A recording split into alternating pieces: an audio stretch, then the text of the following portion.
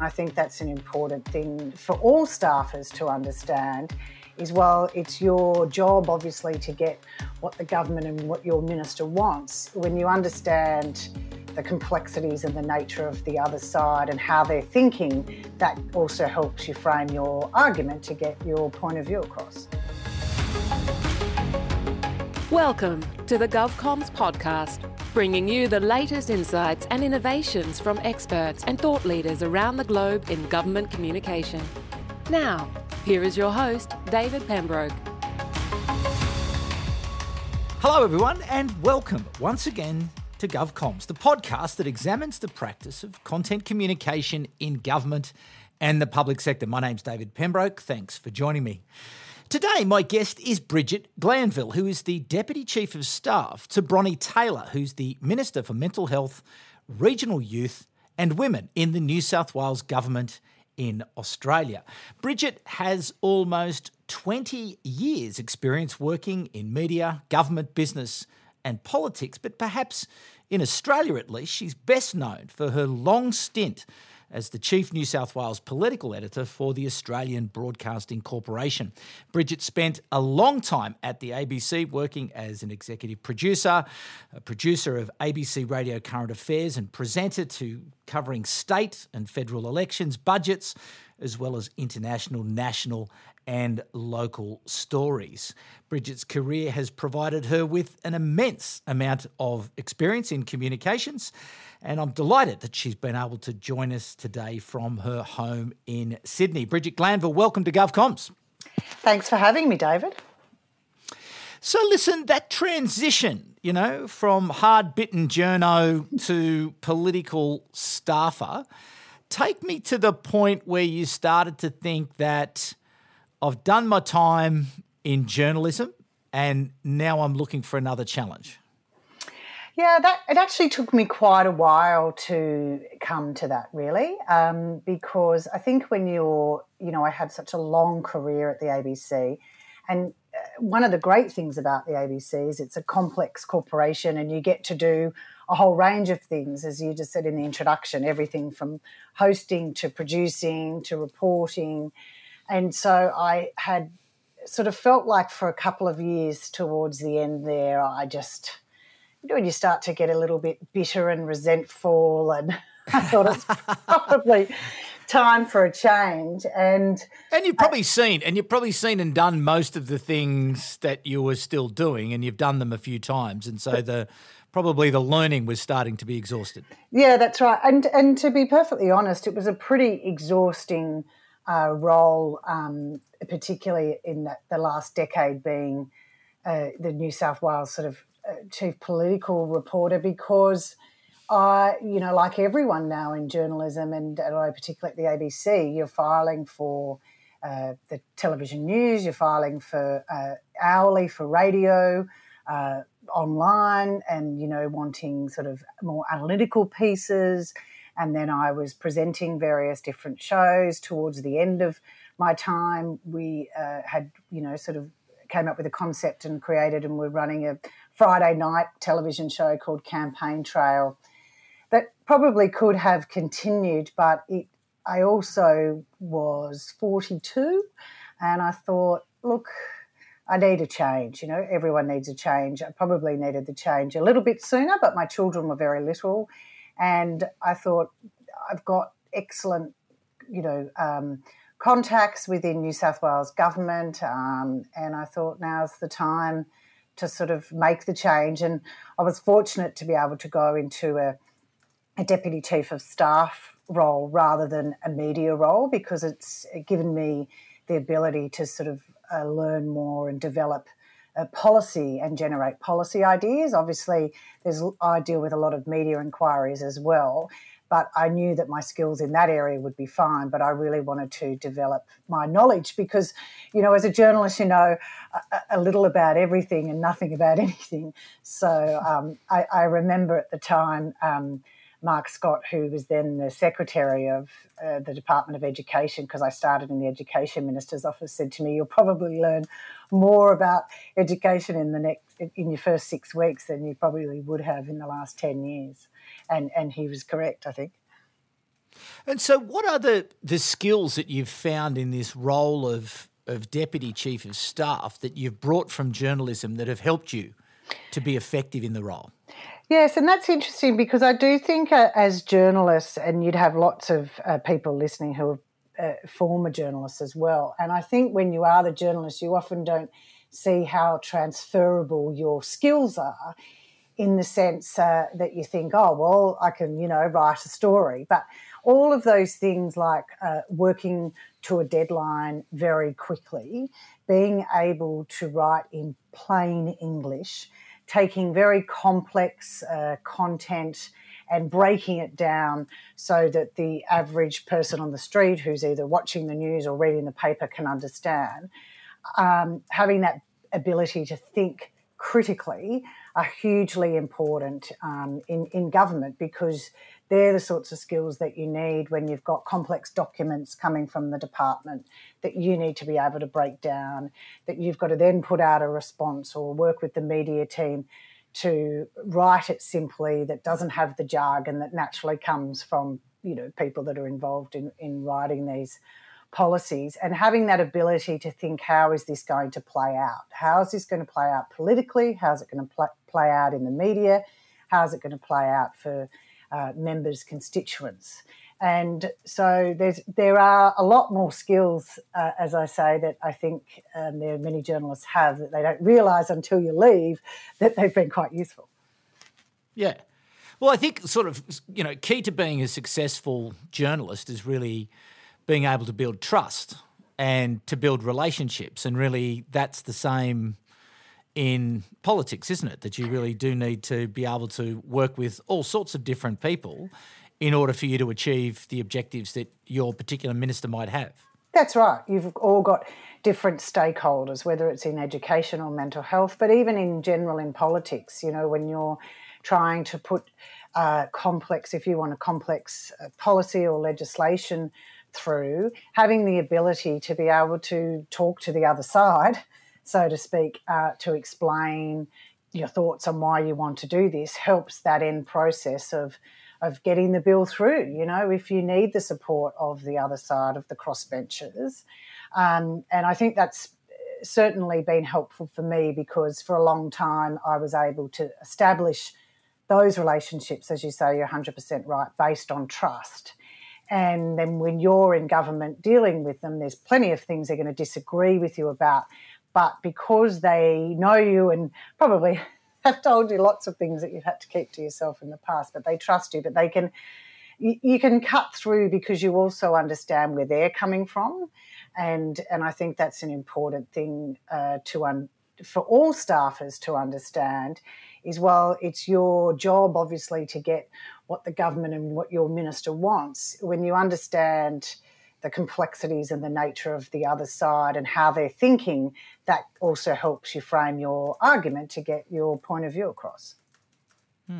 What surprised you about taking on this new role? Because I'm sure, having been around the political scene for a long time, you probably had a fairly well-developed view as to what you thought the job was going to be. But what are the things that you didn't anticipate?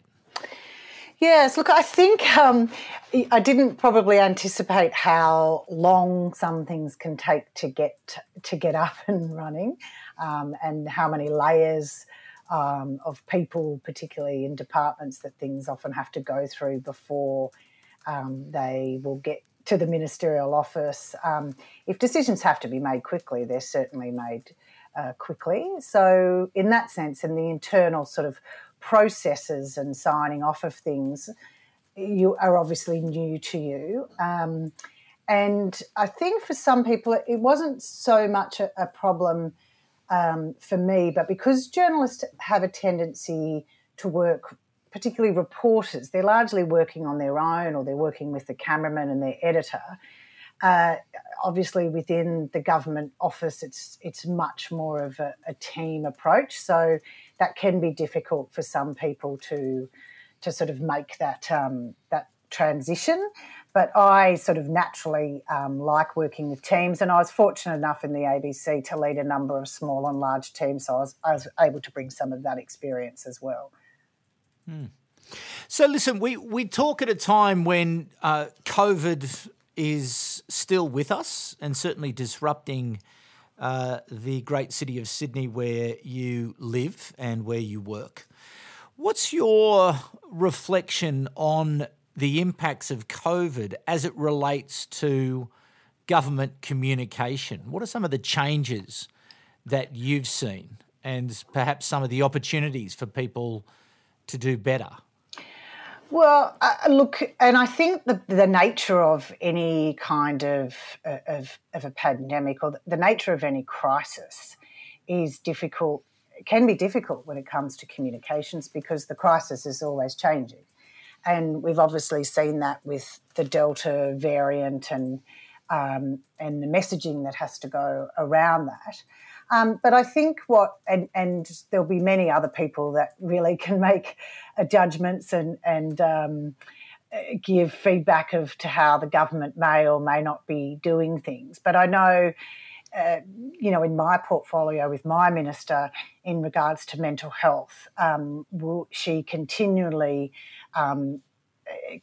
provides that same message over and over again that there is help available. We do. There is this feeling and belief amongst, we get it constantly from media that, well, the suicide rates are going up, and over any time, and in the last, I think overall in 2020 in New South Wales, it was lower than in 2019, but suicide rates go up and down all the time. And they do over any period of the last 100 years. For us, what's important is that messaging around, well, we can talk about suicide, but we need to talk about it in the right way. And our aim is and should be, and it's from all stakeholders and as a parent and in government, is if people are struggling, you want them to reach out to help, because if people reach out for help, they will then get the help and then hopefully won't then obviously attempt to take their own life. So I think the messaging, you always need to have very clear facts. We know the facts are right, and the messaging has to be simple, clear and consistent. And I think that's what probably surprises many politicians and also business people, that you might feel like you've said it till you're blue in the face 10 times, but you have to say it 10 times more because not everyone sees the message every time that you're putting it out. How hard is that to convince people that they've got to keep going with something that they are absolutely sick and tired of saying themselves and they feel that they've got the message out, whereas you're sitting there saying, well, really, we're only just starting on the task of getting the message through?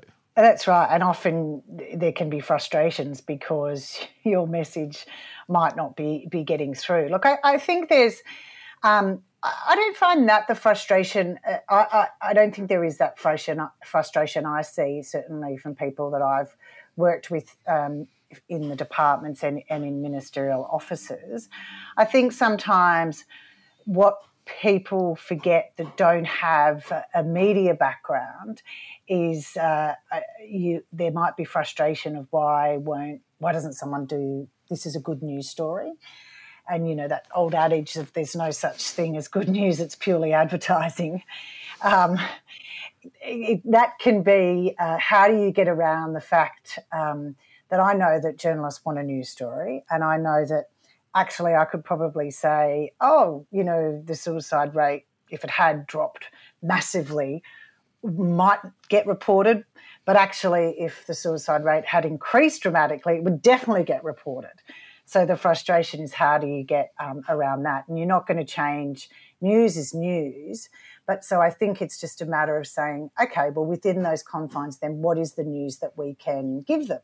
And I don't think shying away from, we had a situation where a journalist got hold of some figures about the self-harm rates in New South Wales. And we said, yes, they're bad. They're bad, but this is the X amount of money, what we're doing. And in the end, the story ended up being reasonably positive for the minister, because she wasn't shying away from the fact that there was a problem, but we actually then were able to say, but this is how we're going to fix it. And that's often a reasonable approach. It might be frustrating. It's certainly frustrating when, information that you don't want in the public domain for a range of reasons, and not just necessarily for hiding it, but for safety concerns and confidentiality, does get leaked. But I think you can't panic about that and you can't do anything about it. So it's a problem, but let's just find the solution. How important is creativity in terms of shaping a narrative? You talked about the importance of consistency in the same message, but how important is it that you find different ways and interesting ways of telling a similar story in order to try to, attract the attention of a journalist, or indeed to attract an audience to some of your own channels where you have the opportunity to go direct with some of your own content? Yeah, that's right. And I think that's been an issue. Creativity is hugely important. And I think particularly for topics like mental health. So mental health gets a lot more coverage now than it used to, but there's still even a feeling amongst people that, it's a good thing and we need to talk about it, but actually they sort of don't. So that's always been, and they want a case study, and it's difficult, right, with case studies when you're talking about suicide. But I think in terms of which is why there's also been a big effort on people who have a lived experience of mental health. So I do definitely think that needing to sort of find the case study that explains it very simply how whatever policy it is has affected your life is certainly a must. It's also something that in both education and in the role that I have now, that we consistently talk about with our media team, and I know talking with the departments, that every story we want to have a case study. I have a television background, and I know that for television you need pictures.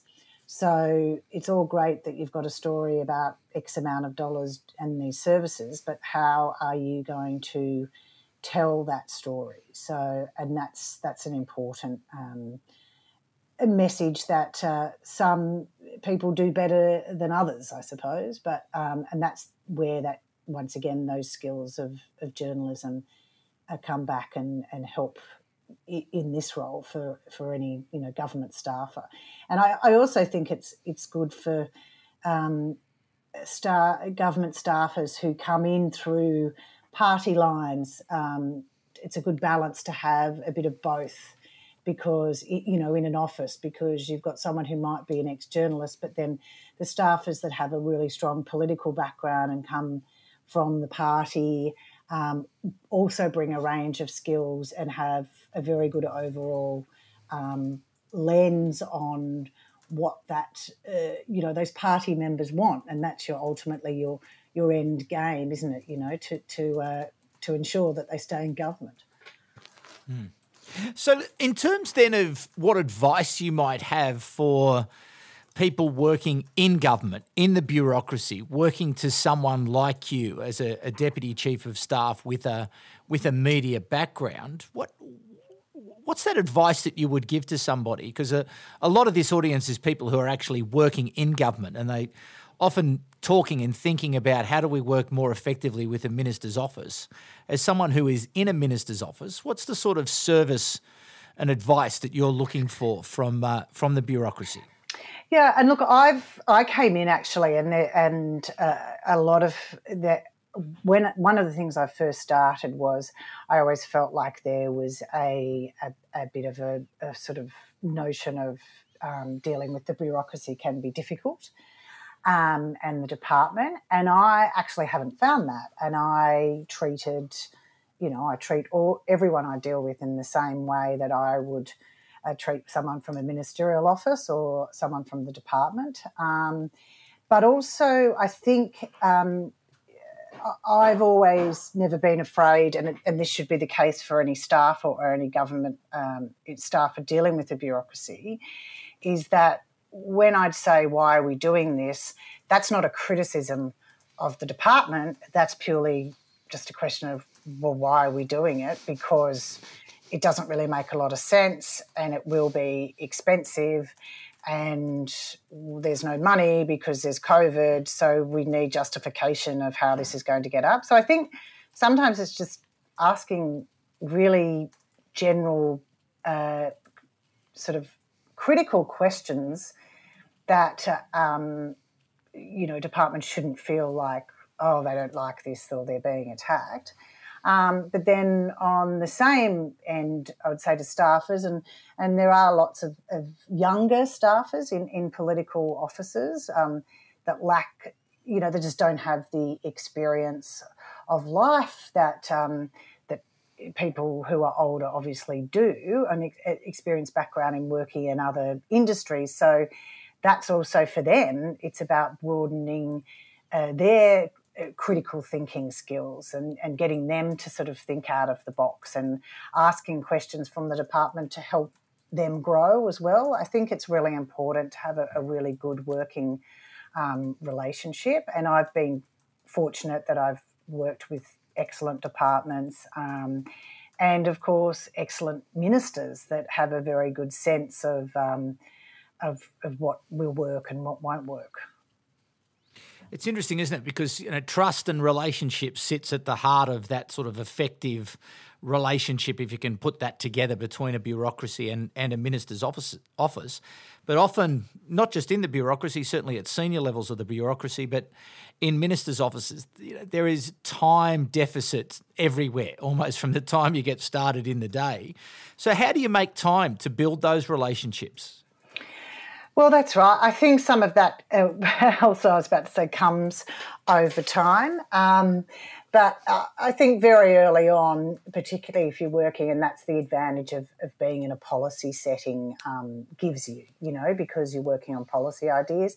The other thing that I've found that helps is, and I know we're always encouraging, and it's certainly encouraged in New South Wales for ministerial officers to have policy ideas. There's lots of intelligent, creative staffers that I know in New South Wales that have got policy ideas, but it's also, they shouldn't be afraid of discussing that with the department, and the departments and the bureaucracy also like it, because it's a different way of looking at things that they've, from an outside point of view.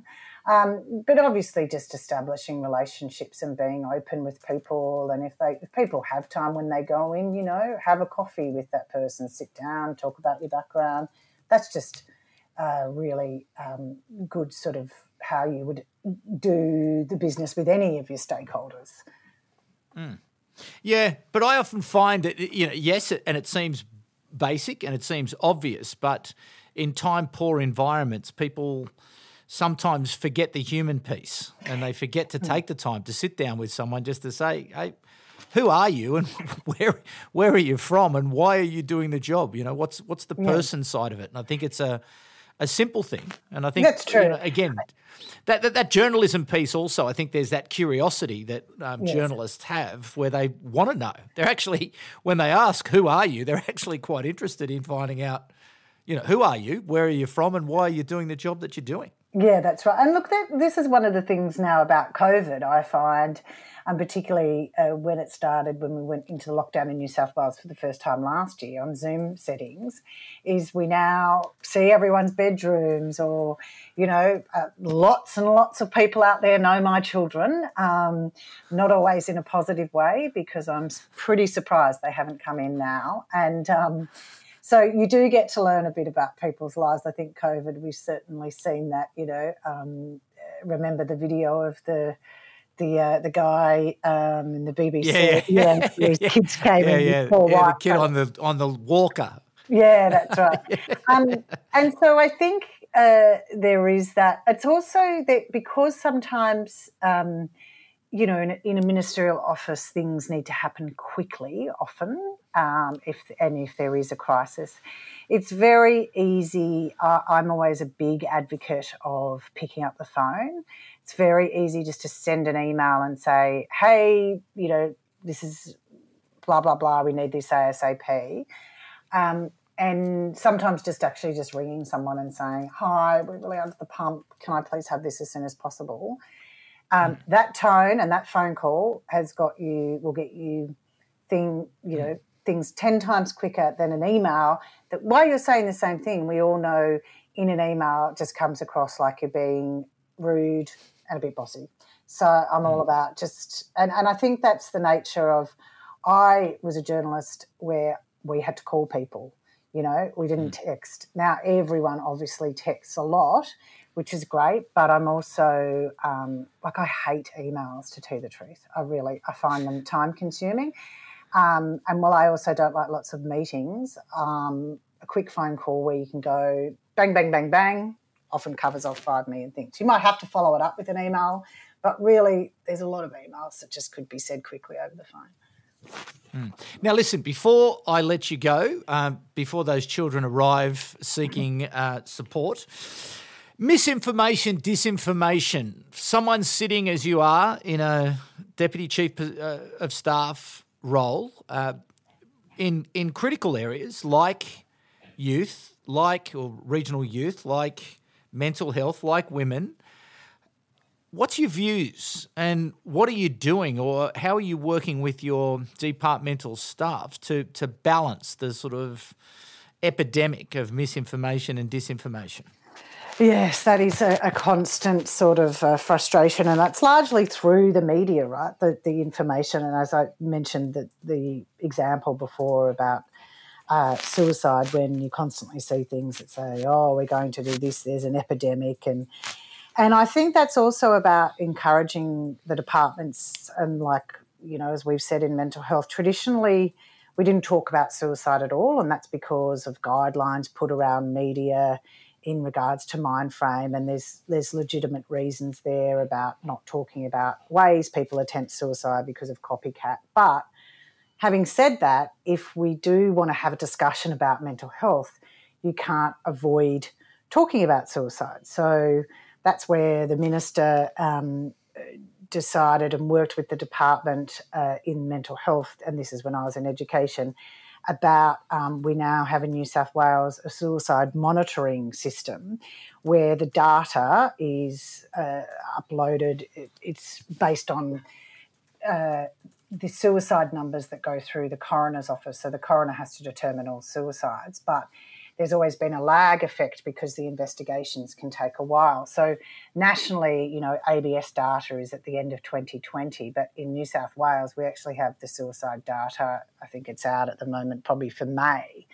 So we're upfront about the figures and we're showing them much earlier. And because traditionally there's been this lag in the reporting of up to, it's 12 months, people haven't known, so they'll go to a certain site and they'll find it, and then we're like, oh, but that data is now out of date. So I think in regards to any kind of misinformation, if the information is wrong, we have to let people know it's wrong, and if that's individual or whoever it may be, but you also need the data and the evidence to back up what the information actually is and is correct.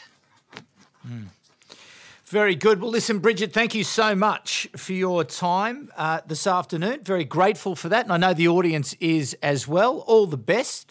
All the best with the homeschooling. I hope that keeps coming along, and maybe it'll end sometime soon. But if it doesn't, best of luck with that, and best of luck with the job.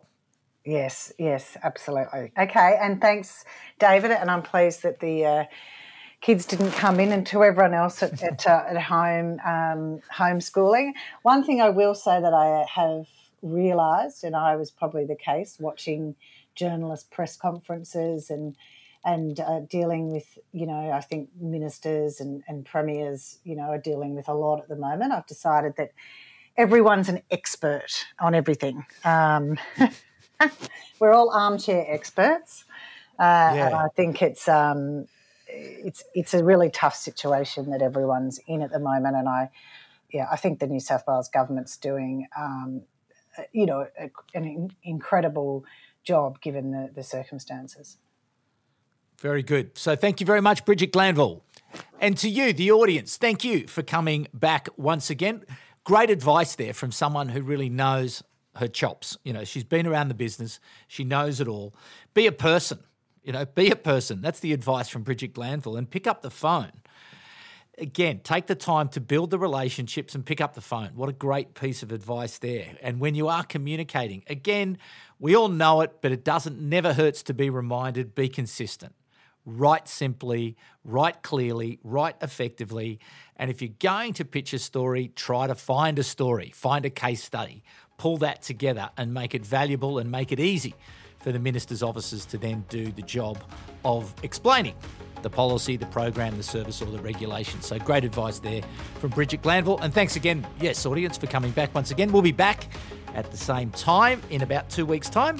But for the moment, it's bye for now.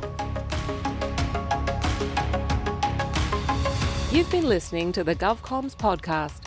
If you enjoyed this episode, be sure to rate and subscribe to stay up to date with our latest episodes.